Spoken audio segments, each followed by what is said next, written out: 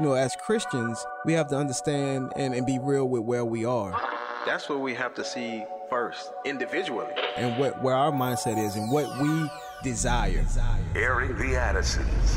I think what God is really calling us back to, it's those individual personal revivals in our own lives where we're like, oh Lord, what have we done? We have minimized you. Promoting truth, wisdom, and empowerment. As the church, man, we should be on the forefront of making disciples, of indoctrination and godly things. If we don't train our kids, they will not be able to stand. Airing the Addisons. On American Family Radio, welcome to your Monday. Thank you so much for allowing us to be a part of your Monday. And for joining us. Yeah. And just kind of letting us in on your Monday. Yeah. I say welcome to your Monday as if this is like, people rise and shine at 2 Central, 3 Eastern. But I just, with the Addisons, I guess is what I mean to say. Welcome to your Monday with the Addisons. Mm-hmm. We appreciate it. I'm Miki. And I'm Will. Sherry B and J-Mac are on tap to help us navigate the show. I think that our streaming is down on Facebook, and we've been having some issues with that. If we can get the stream up, it should be available on YouTube, but I know that it will not be streaming on Facebook, and I want to say that having because problems. It's on their end. On their end, and more ways than one. I was looking at an article earlier too that there's a whistleblower coming out of Facebook talking about some internal stuff going on there. Well, yeah. So, anyways, we just read it. You don't want to be entertained by it. You really don't. You don't. But you do want the truth to come to light. You do. And so when you see that happening, you kind of can feel a little bit vindicated. So anyway, but we'll keep watching it, reading it, and then bring it to you. One of the things that we're going to get into talking about today, we have a guest who is a Christian Post reporter, Brandon Showalter, and I read many of his articles, and they're so insightful, and I think that he's providing a lot of information, especially as it pertains to the transgender issue, the conversation of what's happening all across this country, how it impacts parents, how it affects the way we do our jobs, right? The right expectation that God has for us as we parent our children. So we're going to have a conversation about that. One of the things I felt moved to do, though, and you may have noticed it to some extent, talk more practically about what the Addisons are doing with their kids. And the reason I think that is increasingly important is because it's one thing to say, to kind of look at big picture, which we do those things. We look at big picture and we say, man, this is what's on the horizon. This is kind of what's, coming up the pike, if you will. But then also we're saying, man, contend for your kids, contend for the faith first and foremost, but contend for the faith to be handed down to your kids intact, right? Amen. And we call that culture proofing. Yes. That's where you make your kids impervious to this culture. You teach them to live in such a way that they can go out into the world, but the world will not get into them. Right. And it can be done. It can be done. Else we wouldn't have been tasked with being in the world, but not of it. If it couldn't be done, the Lord wouldn't have asked us to do it, right? Or told us to do it, right? Because that kind of sounds soft. All right. Staying on track. I'm doing a great job, if I can say so myself. You're doing great. So one of the things I want to make sure that we bring to light is that living for the glory of God is a very real thing that we do as Christians. It is every single day. And so often what can be lost in even the processing of information, the consumption of information, is that these things become very detached from our normal everyday lives. It's sort of like, this is where I get my information and I file that away and I think about those things. And I kind of almost begin to feel like I've done something because I've heard something. Well, the Bible has something to say about those who hear but don't do. That's right. It's self-deception. Yeah. It is self-deception. And so we want to be very careful as followers of Jesus Christ not to be self-deceived, thinking that we have done simply because we have heard, right? So we hear that these things are right to do. We agree. They make us feel good just to have heard them. It's very, very deceptive, right? Because you feel like you've done something just by hearing, but only doing is doing. And so what I really want to focus on is bringing to light some of the very practical ways that we are entrusting the faith to our children. These little people, and depending on where you are, the stage of life that you're in, it would be your grandkids. But these little people have a huge responsibility, and God has entrusted to you a huge responsibility, right? That you get the gospel to them intact. Amen. And this is why I've also been saying that for grandparents, we really want to move away from, I say we, I don't have any grandkids yet, but when or if I do, depending on how everything shakes out as far as the return, with a capital R, as far as the return, these are the things that I would want to keep in mind, right? That I want to move away from being a noun and move more in the direction of being a verb, that grandparenting is something that you do. And I'm more and more convicted that we need to have this conversation as we hear from grandparents who are asking the question, you know, what should we do? Yeah. What should we do? Yeah. And we've got to turn that, we've got to make that more of a collective norm among Christians, Right. that grandparenting is something that we do. There was no way that the Apostle Paul would have been able to direct Timothy back to his mother and grandmother, Right. if the grandmother would have just simply had a passive role in his life. Right. He was pointing Timothy back to the faith of his grandmother and saying, remember this faith. And so how would Timothy be acquainted with that except that it was a living faith, that it was a faith that was lived out in front of him, that there was some influence that the grandmother had on young Timothy's life. So again, here we find ourselves in a category where everything that we need that pertains to life and godliness, It's in the Bible. it's in the Bible. God has given us everything that we need. He set us up to win. And you know, furthermore, he indwells us by the power of his Spirit. I mean, these are huge things that cannot be overlooked. So this morning, here's what I want to bring to you. This is practical. How are we living this out? How are we trying to secure, pass down our faith to our kids intact? Once they become followers of the Lord Jesus Christ, it is a discipleship mission. It doesn't mean that we stop rearing them, because look, parenting is ongoing. It's ongoing, right? At the same time, though, parenting must involve, for the believer, discipleship. Yeah. And in fact, the hope is that you do a great job in the, younger stages, that you get to a certain age where what comes, to the fore is the discipleship. And if there's still going to be some discipleship correction. is not the aim, my question would be, well, what is the aim? Is it just success in this world, in this life? Yeah. And I think that we have been victims of that. Just submitting to, I just want them to have a good life here, and haven't even, really put the time and the effort into their eternal life, Man, and I don't think that many of our listeners, our brothers and sisters in Christ, I don't think people want that to be true. Yeah. But we have lived as if that were true. Right. You know what I mean? That has been what we have kind of illustrated by the way we maybe neglect those things that are eternal and focus on those things that are temporary, because those things feel weightier than what's eternal. Right. But I will tell you this, and I really think that I can say this, well, based on the scriptures, I can say this without contradiction, or without somebody being able to contradict me successfully. It doesn't mean that you can't contradict. It just means you'll lose.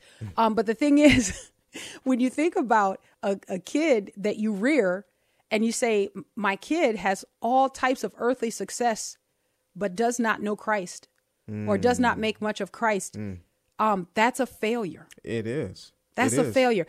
And now listen, I want to say this too. I want to be very clear. I want to be very clear.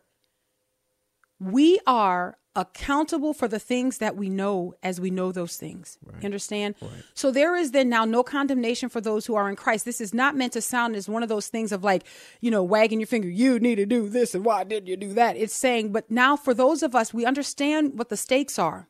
We understand the type of America that our kids are growing up in, if indeed they're growing up in America, whatever your country is, insert country here, because wickedness is pervasive all around the world.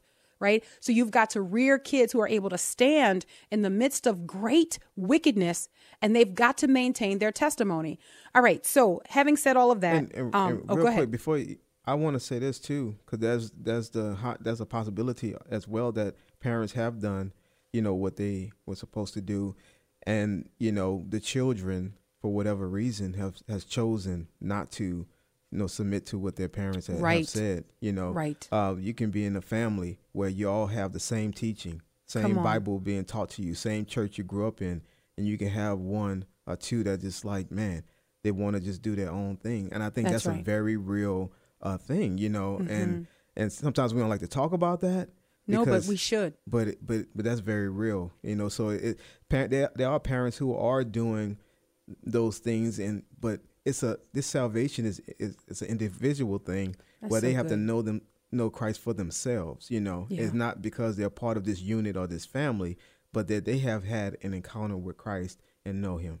That's right, He man. knows And them. I'm so glad that you said that. That is an excellent point, because I do believe the enemy beats up parents at this point, especially those who have done all that they could, those who have tried to be faithful to what the Lord expected of them. And for those parents, I would just remind them of Adam. I don't think that you can have a better environment. You understand what I'm saying? I don't think that you can have a better parent. Yeah. I mean, in fact, I know you can't have a better parent, right? And so you go back to the original rebellion, wherever there is the will of man, where man has a choice that he can make. Those are the types of things that are the possibilities, right? And so then again, and I think that is an incredible encouragement. But let's do all that we can. All Let's that we say that. can. All that we can, and a little bit over there. Mm-hmm. All that we can, a little bit over there, a little bit more.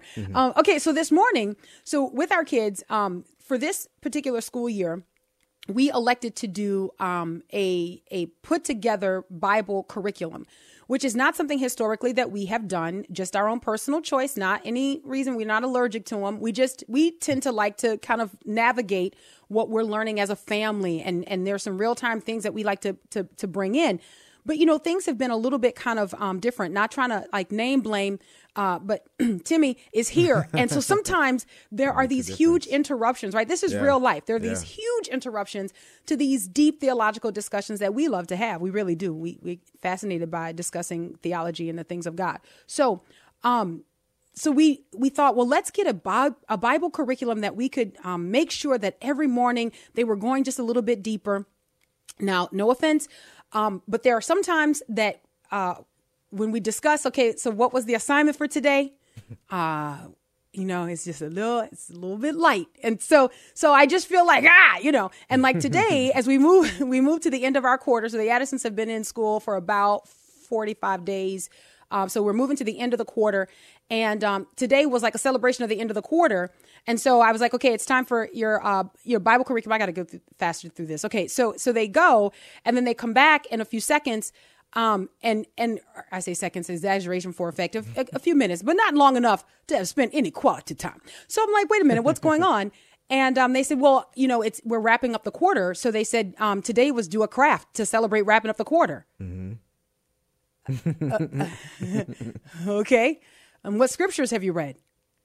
Well, we just do a craft of what we enjoy from the entire quarter. Okay. Come sit down. Come sit down over here. So we have them open their Bibles to Proverbs chapter 4. This is a handy tool. And I say handy not to downplay the strength or the power of the Word of God. And I think people know us well enough to know that we would never do that. But this is a handy tool that you could use with your kids if you have not prepared in advance to have any kind of Bible discussion with them. You've got 31 Proverbs. You've got 31 days, depending on the month that you're in. And so today is October the 4th. And so we said we're going to read Proverbs chapter 4.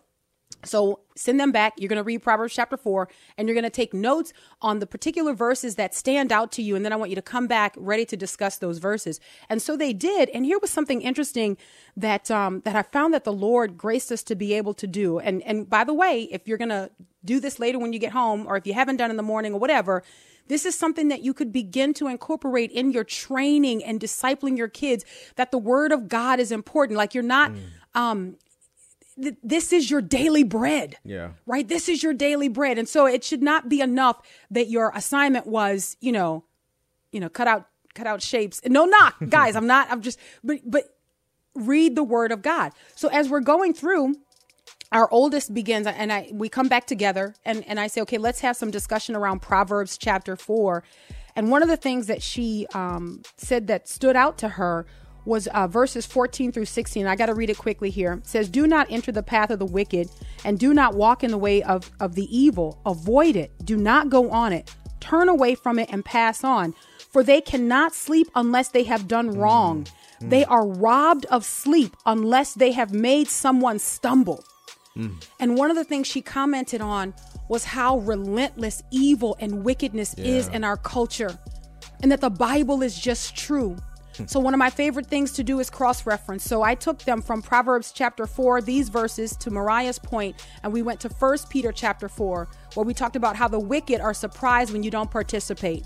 They want you to participate, but we've got to stand against it. We'll grab the break. We'll be right back. Our Father, which art in heaven,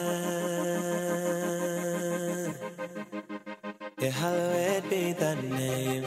Thy kingdom come, thy will be done on earth. Welcome back to Aaron the Addisons on American Family Radio. We really do appreciate you listening. Thank you for joining the show. I'm Miki. And I'm Will, and that's the Walls Group with the prayer. J Mac and Sherry B are on tap, and I appreciate them getting our guest on. Christian Post reporter, which many of the articles, I say many of the articles, but you've heard us discuss Brandon's articles on this program, especially those that would revolve around children and protecting them, and the transgender, I don't know how you describe it now. I'm always trying to find the ways to be most sensitive. But I think in some ways there's just no way to be sensitive because the goal keeps moving, right? Like every time you say, okay, well, we'll say it this way or we'll say it that way. Now, when I say it this way, say it that way, I'm not at all talking about pronouns or any of those things that's not what I'm talking about. But anyways, Brandon Showalter, Christian Post reporter, joins us today to talk about where we're headed in this country, how parents are trying to defend their children. But the battle is fierce. Brandon, thank you so much for joining us. How are you? Doing great. Thank you so much for having me. All right. I have a little bit of an echo, Will the Great. I don't know if you can hear that. Okay, I'm hearing that Brandon may need headphones if you don't have them on. I don't have them with me here. I'm sorry, there's an echo. I was not told about headphones, so I'm just using our audio here, but I'm sorry about that. Nothing I can do on this end. Okay, so if we can disconnect and reconnect with him, because that echo is probably going to be a little bit of a problem for everybody. Can we just get him on the phone lines? Yeah, we can. All right. Then let's disconnect, Brandon, and we'll get you on the phone lines just so that we make sure that we have an interview. The things that we want to discuss, I think, are so critical that any distraction to that is just not going to be good. I mean, there's never a good time to have a distraction, but I think what we could do is maybe get Brandon on the phone lines and then talk to him. Brandon has written about the intersection of faith and also looking at public policy and what's happening in the culture. And these things are so important as parents move to defend and protect their children. I think the question then comes to mind: what is happening in each individual state, and what does it tell us about the type of country that we're eventually going to live in? One of Brandon's articles from back in July took a look at Arkansas, where you had a federal judge who temporarily blocked an Arkansas law that was banning the use of experimental drugs and gender transition surgeries on minors. Now, why is this important? Well, we're saying that if a kid who we know to be underdeveloped, right, is allowed to make these types of decisions, they have far-reaching consequences that those kids at that age can't possibly understand the length and breadth of those consequences. And yet we live in a type of society where we're increasingly saying that kids have the mental capacity to be able to make these decisions. Arkansas is not the only place. There's another article that Brandon wrote that looked at California. California, and now this is interesting, though, because California is actually protecting free speech rights, where you cannot compel people to use certain gender pronouns or preferred pronouns, and then say that is something that can be legally fined, which to me is a little bit eye-opening, but it tells you where our culture seeks to go. Where does our culture ultimately seek to go? It's not just kind of bringing people along to a position by convincing them that this is what they need to do. It is compelling them to take a position with the threat of being punished by the government. Wow. Well, California said, no, you can't use the power of the government to punish people, to make them say something that they don't want to say. We're going to talk a little bit more about that. Then there's another article that Brandon wrote, where he looked at what's going on in Montana. There was a lawsuit that was filed against the state of Montana over its law that required residents to show proof of a cosmetic sex change before the gender designation on their birth certificate could be changed. Now, if you think about this seems to be a simple request, right? But the challenge is there not because of the request. The challenge is there because of the ideology. Do we have Brandon on? Because I really want to have him unpack all of this stuff for us. Okay, Brandon, do we have a good connection? I think so. Can you hear me all right? Oh, yes. Yeah, you sound great. Okay, well, let's kind of take a dive into some of the work that you've been doing. Number one, just kind of give us an overview, the state of our nation. Where are we as it pertains to children and this rampant gender ideology that is really confusing them? Well, it's not good, to say the least. And our children, it is safe to say, are being devoured by a particularly nefarious ideology to confuse them about the most basic facts of their being. I started doing journalism on this subject approximately 5 years ago and really fallen down the rabbit hole, and people think I'm kind of crazy because of some of the things that I've seen, but it's beyond description, some of the horrors that I've encountered, and I'm not being hyperbolic there. Children not only being told to say certain pronouns and sort of declare their quote-unquote gender identity in schools and in other social contexts, but what is most alarming to me has been the medicalization of their healthy bodies to support normal puberty, and then perhaps go on to cross-sex hormones and then maybe a body-altering irreversible. Okay, we have Brandon, it's just beyond believable. We started out with a really good connection. I don't know. Are you using a different type of microphone? There's a little bit of a scratching happening. I don't know what it is. The connection was really great when you began. So whatever you're doing, were you standing on one leg? No, I was just sitting on here in the newsroom. Okay. At my desk. All right. Yeah. So whatever you were doing. I'm so sorry we're having technological problems, but yeah. Well, I don't want to over-spiritualize everything, but since you are a Christian news reporter, I think you can understand that there may be some spiritual implications to this. And I'm giving a big speech on Friday about all this, and so I totally get it. No, there's all sorts of stuff being stirred up spiritually, so no, I'm totally tracking with you. Ephesians 6 is not a theory. Oh, come on, Brandon.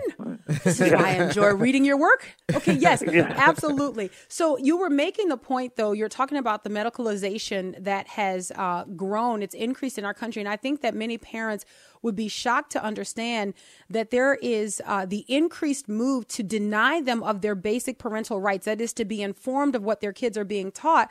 But I think greater than that, it seems that our country wants to be on this trajectory to where our kids will have these things that are irreversibly done to their bodies and parents will be none the wiser. Are you seeing this in your research or in your investigation? Absolutely. This ideology, can you hear me okay right now, by the way? Yeah, I can. Yeah, but yeah, I was just going to say, yes. This ideology is, I believe, one of its main goals is to dismantle the family structure. That's, I mean, I sometimes say that it is, there's the transgender formula, to the extent that it operates in schools and in really much of the public sphere and the healthcare system, is that the first step is that you capture their minds. The second step is that you chemically castrate and cut their bodies. And the third step is that it crushes the family. And sometimes those steps happen in different orders, but there's nothing that this ideology touches that it doesn't ruin and destroy. And so shielding children from their parents, where I've seen, and I've gotten phone calls to this effect, where parents are, kept in the dark intentionally by school officials and teachers and guidance counselors who act as the quote-unquote protector of their children when they become convinced that they somehow are the opposite sex or are a plethora of quote-unquote gender identities, what you might say. And there is a wedge that's driven between the institution and the parents and the family.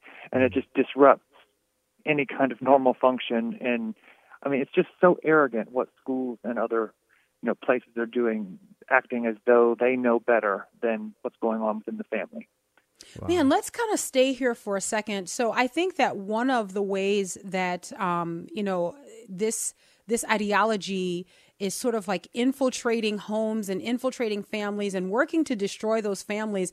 I think one of the ways that this happens best, and by best, I don't mean this in a good way, is by the ignorance of the parents. Like, we just don't know what's going on, or we take for granted that the people to whom we've entrusted our kids agree with our worldview. And this just isn't true, Brandon. We have our kids in, when we talk about the public education setting, right? We have our kids in an environment that is hostile to Christian conviction, is it not? Hostile is putting it mildly. It's hostile on steroids. I mean, it's just they are told that any kind of disagreement with this is tantamount to abuse. The idea that if a parent doesn't accept what you say you are, they are somehow abusing you and they are not to be trusted. It's absolutely horrendous. And I mean, this all sort of came out of nowhere, it seems. Many parents who call me, and many of them are not even Christians or conservative or any. I mean, it just absolutely, what they say is that this has just completely shattered my life and it's completely upended everything I knew and everything I could trust. There's just nothing. It just turns everything upside down for people. All sense of normalcy is just lost. Yeah. But and you'll find, I mean, the truth of biology, what the gender ideologues are trying to do is completely overwrite it, as though it does not exist. They start from this false premise that sex is just a social construct. No, it is a material reality. It's just the basic facts of life. And so you find that a lot of people on the right and the left alike say, wait a second, hold on. I may be okay with sort of gay and lesbian rights or whatever, but this idea that somehow a person can change their sex and that, you know, a woman is just whatever you self-declare it to be, no. I mean, this is just a bridge too far. Yeah, but let's talk about the bridge though, because I think even to the point that you made, just as you were trying to illustrate the larger point, like our discussion, we're talking about transgender ideology, but it's interesting even sort of to make your point, you're saying that there are some conservatives and maybe even some Christians who would say, well, I'm okay with rights here, but I'm wondering if, the being okay with rights here, those things that are antithetical to our faith that go against Christian conviction, I'm wondering if those things are the bridge that have gotten us to where we are today. I almost feel like Christians in America have slowly made concessions, but they've been consistent. And so then we find ourselves in a place where we go, well, I'm not willing to give up this ground, but unfortunately, we've given up so much already. Your thoughts? Well, I mean, and I'm very much a believer. Let the record show in our faith's historic teaching on marriage and sexual ethics. Very much believe in all of that, and I would be among those Christians who I've not given up that ground in terms of what I believe personally. What I meant, maybe should have been more clear, is that I'm seeing even secular people who are not Christians, who do not share our views on those kinds of things, who are saying I'm for the LGB portion of the acronym, but not the T. Because they see how the T, I mean, get a load of this. I mean, this is so bewildering and bizarre, but I've actually gotten emails and phone calls to this effect where gays and lesbians will call me. They're not Christian, and they are horrified that people who are experiencing same-sex attraction are now being told in therapists' office and in these clinics that their same-sex attraction is actually evidence that they were born in the wrong body and that they're really transgender. I mean, it's so bewildering. Wow. And look, I mean, I am very much a believer in our faith. Yes. If people are same-sex attracted, I don't have any problem as a small O Orthodox Christian to say that that's wrong. Same-sex attraction, the treatment for that is most definitely not foreign synthetic hormones. That ought to be a crime. I mean, that's the real conversion therapy. But same-sex attracted people should not be harmed by this, and I don't have any hesitation saying so. But, yeah, I think there is I know a lot of people who also, while there's no question that it's the LGBT activist organizations that are carrying the torch for this new gender ideology, a lot of people from within who used to support those groups feel unspeakably betrayed. So a lot of people just didn't realize that this is where it was going, though all of the major groups are furthering it with no hesitation. It's really something to see. There has been one group, I think in England, called the LGB Alliance, that's trying to push back on this stuff, and I think there might be a USA chapter now, but yes, it's fraught with a lot of internal contradictions. There's no doubt about it. You know what's interesting to the point that you're making, and which, by the way, Brandon, thank you so much for that clarification. I really do appreciate that, and it's duly noted, and it's important what you just noted about what you believe about the truth of the Word of God. I mean, that's our final authority. Yeah. We're not just making these things up. Definitely. So thank you so much for sharing that. But I want to go back to this point about the T and the LGBTQ plus and it, just the plus just means everything else. But I think it's interesting to note that when you talk about the transgender ideology, and this is so important for Christians, and I'm hoping that you could kind of drive this point home for us. This is probably of the things that are in the list here. The T is the thing that demands Christians agree. Because what you have to do then is use the pronouns. Like, you don't want to, as they call it, dead name, like refer to someone if they change their name or they decide they've changed their gender identity. When you talk about homosexuality or same sex attraction, that doesn't necessarily demand anything of Christians. Like, you can kind of observe that, and say, no, this goes against Christian teaching. Like, the Lord God is not sanctioning this. There's no such thing as this. But the transgender ideology is unique in that it demands public agreement. It demands to be acknowledged, does it not? Yes. That's the totalitarian, crux of it. It really is. I mean, if you can demand that people say things that you want them to say, what you really are demanding is that you think what people are thinking, because language indelibly shapes thought. And so what could be more totalitarian than thought control, mind control, that you actually have to say things with which you don't agree, if you have to force somebody to lie. And so, yes, it demands that of Christians, but it really demands that of everybody who doesn't agree with it. I mean, it just applies across the board.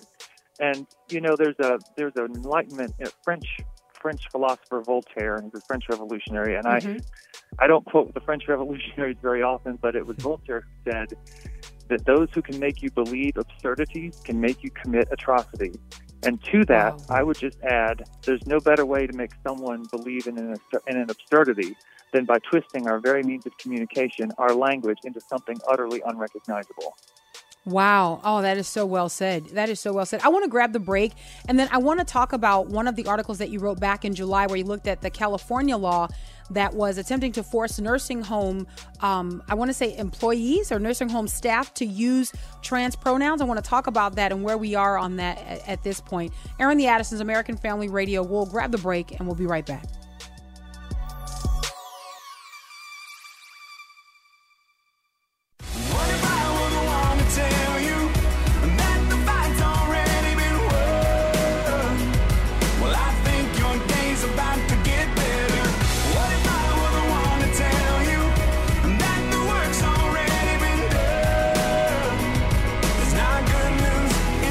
News ever. Welcome back to Airing the Addisons on American Family Radio. We appreciate you listening. Our guest is Brandon Showalter, who is a Christian Post reporter, and we're discussing what's happening with the transgender ideology in our country. He has reported on this extensively, and as I just learned in the last segment, we'll be speaking on this and probably has already spoken regarding this. We're going to get back into the discussion. First, let me just say I'm Miki. And I'm Will, and that's Best News Ever. Mercy me. All right, Brandon. So it was interesting to read the California Appeals Court ruling back in July. You covered this story where you've got the nursing home staff who were being forced to use transgender pronouns, preferred transgender pronouns, but the appeals court said, no, you can't do that. You can't violate a person's free speech rights. But the appeals court also said that if the ruling or if the law had been different, then maybe it would not have been, or that it would have been upheld. Can you help us understand what happened in California? Yes, just at base, what happened was that the law was so poorly written. I mean, none of this stuff I don't think is constitutional, but with respect to the state law, it's just a big case of overreach. You can't force people to say what they don't want to say. If there is a shining star in our Constitution, I mean, and I don't know what kind of free speech protections exist in the California Constitution, but I would assume it would be similar, is that you just can't force people to say things they want to say. And if my memory serves, it's been a while since I, remember reporting on that case, but that there are certain sort of regulations about what kind of employee conduct is enforceable on the job and what's not. If that's vaguely my recollection. And there's certain policies where employers have been able to require certain things of their employees, but this one the law was written in such a way where it was just so beyond the pale in terms of a violation of free speech. Yeah, and those who violated the law could have been prosecuted as a misdemeanor right. crime and face 180 days in, 80 days in jail. Yeah. I mean, it's just right. insane. Crazy. Wow. And so, right. but here's what's interesting. What is interesting to me about that is that the appeals court said the following, and then I just want to kind of get you to kind of talk around this a little bit. Quote, at the very least, willful refusal to refer to transgender persons by their preferred pronouns conveys general disagreement with the concept that a person's gender identity may be different from the sex the person was assigned at birth. Consistent with the legislature's findings in enacting section, and then they give what they're referring to, we conclude that misgendering does indeed convey an ideological message. So this is why I find that interesting, Brandon. I want to get your take on this, because it seems that what the appeals court is saying is that if a person refuses to use a person's preferred pronouns, they are making an ideological statement in culture. And I think that is profound, because I don't even think some Christians realize that. You've got some Christians who are saying, well, just engage in pronoun hospitality. Just refer to the person as they want, and then you'll be able to slip the gospel in. When here you have secularists, I mean, for all intents and purposes, saying, no, when you don't use a person's quote unquote preferred pronouns, you are conveying an ideological message. I think that is profound for us to understand. People don't realize just how systematic the grooming and the gaslighting has been around this issue, and how emotions have been weaponized in order to make people do things that they should not do. The whole pronoun hospitality thing, if I remember correctly, that was something that the former president of the Southern Baptist Convention, J.D. Greer, said. You remember correctly? Yes. Yeah. Well, and here's the thing.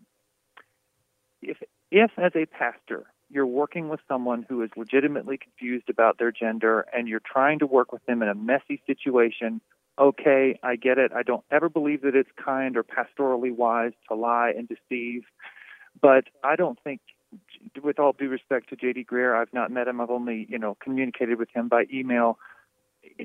That is just an incredibly unwise thing to say, because you don't realize just how much this ideology depends upon the hijacking of language. And I believe that as Christians, we have to have integrity with our words, and we have got to stop lending credence with what we say to an abject lie. And so it's, if you're in a messy pastoral situation and you use a pronoun here and there as you're guiding someone through a process, okay, that's as much as I'll give you. But more broadly in culture, when this ideology gets inserted into public policies and in laws and into employment regulations, what it's essentially doing is trying to force us to live in an alternate reality, and that's not kind to anyone. And people have lost their jobs for refusing to go along with this. I mean, since when do you get to force people to say things they don't believe in? Come on. I mean, the secularists who make that point are correct, that they are making an ideological statement. But let me just also, just to underline this point I'm making, the whole concept of a quote-unquote gender identity that is apart from biological sex, people, they don't know the history. And that whole concept that a gender identity develops in a person at some point in time during their development was actually largely created by a guy named John Money, who was on staff, who was a psychologist and sexologist several decades ago at Johns Hopkins. And in 1991, the guy who invented, for all intents and purposes, invented this concept of gender identity, again, always put that in air quotes, is a defender of pedophilia. So when you lend credence to this so-called gender identity, remember, it's been invented out of whole cloth by people who have defended some of the most depraved things humans can do. That's what you're defending. The roots of this ideology, where you are actually now telling children that they can self-declare their sex as something other than their biology, is actually something that is, I believe, breaking down their boundaries and has pedophilic roots, and I'm not being hyperbolic. And think about it even in the medicalization sense. If you can tell a child at age, 10, 11, 12, 13, that they can take experimental drugs that will foreclose their fertility, that a child can actually consent to that, it's not very much of a leap to then say that a child can also consent to sex. I don't think I'm being too chicken little there. No. It's really that dangerous. No, you're absolutely not. And look, and we can see, I guess, some versions of this in our education system. I mean, when you start telling kids that they have autonomy, you start telling kids that they have autonomy over their own bodies. It can sound like it's good, but in reality, what you're saying is that your parents do not have authority over you, that you can consent to things that, your parent might say, well, you're not old enough to consent to that. But the kid is being taught every single day, or 5 days a week at least, that you have personal autonomy. You can consent. You know what's good for you. And so, no, you're not being Chicken Little. This is exactly what's going on. But I think many parents are unaware that it's happening. It's very sinister. It's very, very sinister. And it's so crazy. I mean, I live and work in Washington, D.C., but I'm from the countryside of Virginia. Wholesome, salt-of-the-earth country people is where I grew up. and I'll go home and I'll talk about my journalistic work on this issue, and they look at me, the people there look at me as though I've got 4 or 5 heads. It's just so outrageous and so sinister, and it hasn't quite, this stuff is everywhere now, even in rural areas where you wouldn't think it would be, because most people still have their sanity out there. But it's creeping in there, and it's just so unbelievable. It just paralyzes them from being able to think that, no, this is actually really, really happening. But I get phone calls from parents, again, secular and Christian alike, who live in more liberal cities, and the stuff that children are being lured into in their schools and in their communities would turn your hair green. It's just some of the things that I've seen and heard would just, it's so unbelievable, and I don't think even I would believe it were I not the one reporting on it myself. It's really bad. Wow. Here. Look, those are the kinds of conversations we have. Yeah. Like if we were not researching this stuff and looking into this stuff, you would not believe that it's happening. Yeah, because it's so far-fetched, it's so beyond the pale. But now you said that this is happening everywhere. When you talk about transgender ideology, you wrote an article about emoji designers and how the new emojis that are expected to be kind of rolled out in 2022 were under review. Well, I went back to that article, I read the article, and then I followed your hyperlinks because I knew in the article that the finalists, or that the final decision was going to be revealed by the end of September. And so this Emojipedia.org, who submits their new emojis for consideration to, I guess, I don't know how this all works, but please help me understand why there now needs to be a pregnant man or a pregnant person emoji. Like when we talk about this ideology being everywhere, on our kids' phones, their devices, these things, it's here. You cannot underestimate just how this is now in everything. Even the subtle, small, little things. They'll insert these messages even in our emojis. There's nowhere you can get away from it. And it's just insane. Like you talk about people evangelizing this stuff. It's just literally everywhere you turn. And it's amazing how even these small little things have the power to shape perceptions and thoughts about culture. And there's been just a very deliberate effort on the part of gender activists to insert this absolutely anywhere they can. Yes, even in emojis.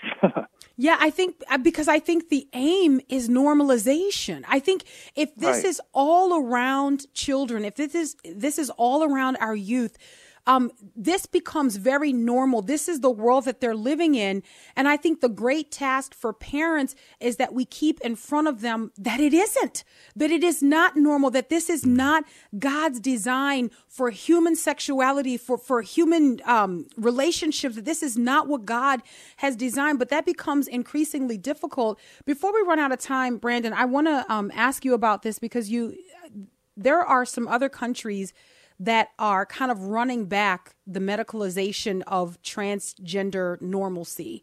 And you see this with countries like Sweden and Finland. And then also over in the United Kingdom, you see that there are increasing measures to say, wait a minute, maybe we ought not to experiment on children, and maybe we ought not to pump them with drugs that we don't exactly know how this will all turn out, or maybe they get on the other side of this and they change their mind. Why is it that the United States is so slow in this? Why does it seem that we're ramping this up and other countries are saying, wait a minute, we have some ill effects as a result of this? What's going on? Well, yes, it is encouraging to see what's happened in Sweden and Finland. You mentioned the UK, and there's been some more discouraging news of late. Okay. Yes, in December, I think, or December of last year, there was a high court ruling which pushed back against this whole puberty blocking thing. There was a case by a detransitioner named Kira Bell, and she won in court, but then there was a partial reversal in March saying the parents could consent to it, and then just a few weeks ago, that ruling that they had was overturned. And so now it's going to go all the way up to the Supreme Court. But Sweden followed the original ruling from the UK, and there was a big hospital over there, the Karolinska Hospital, which they said, in part based on that ruling that they weren't going to do this. Finland also made some very good changes.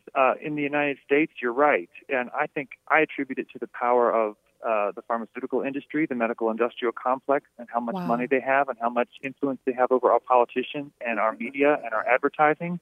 Also, LGBT lobbyists and their media people. It just really has got the culture in a vice grip, it seems.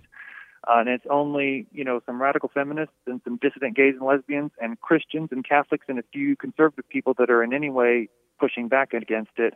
Arkansas passed a law earlier this year, and even the Republican governor vetoed it, but then they overrode his veto, and now the ACLU has sued the state of Arkansas, and their attorney general, who I will be speaking with this week, is going to be defending that law in state court. So the opposition, I think people are just now getting aware because the mainstream media, you will not get the truth from them. You only have to read the Christian Post and a few other conservative-leaning outlets who've been doing good journalism on this subject. But the information is hard to find, and by the time a lot of people wake up to what's really going on, it's too late. And oftentimes when people wake up, it's because somebody in their own family has gotten mired in it, and it's just devastating. Then they realize just how systematically they've been deceived and lied to.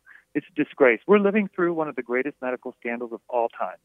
And that's not overstating it. It's really true. And maybe sometime if you have me back on the show, I can tell you about some of the things that I've seen. But yes, I just got to tell you guys, Addison, it'll probably make you lose your lunch. Some of the grotesque, gruesome surgeries, just the butchery that's being done to young people who are being told that their bodies are somehow wrong. It's really, really horrific just how we're desecrating the image of God on people by telling them they can actually change their sex. No, you can't. Wow. You cannot change your body. Your body is not wrong. You were made male and female in God's image, and you can have gender. You can have, atypical interests that may not dovetail with, culturally defined stereotypes. But you're still only ever male or female. That can never change. Man, that's so good. We may need to have you back, Brandon, because I think even the very last thing you said there, excuse me, needs to be just unpacked a little bit, because I think our culture has seized upon some of the confusion that when you have boys who maybe enjoy this and maybe they don't enjoy sports, that the culture just kind of fills in that gap and says, well, you're probably not really a man. You're probably trapped. And it's unfortunate that the church has not shown up to come to the aid of those who have been confused. The enemy has just wreaked havoc. Right. Well, and my question to your audience would be, how many is too many? How many children have to wind up sterile? How many children, teenagers, young adults have to wind up with fractured psyches, brittle bones, and surgically disfigured bodies in service to a lie? How many is too many? For me, the answer is one. Yeah. Man, Brandon, thank you so much. Unfortunately, we're out of time. One of the things that I do want to get to, maybe the next time we have you back on, we talk about what parents need to actively be doing, paying attention to what's going on, what their kids are being taught, how it's in media and entertainment, how it's on social media, how girls are transitioning in clusters. All of these things are the kinds of conversations we need to keep having. Brandon Showalter, a Christian Post reporter. I want to encourage you to check out ChristianPost.com. We're out of time. Until tomorrow, Lord willing. God bless.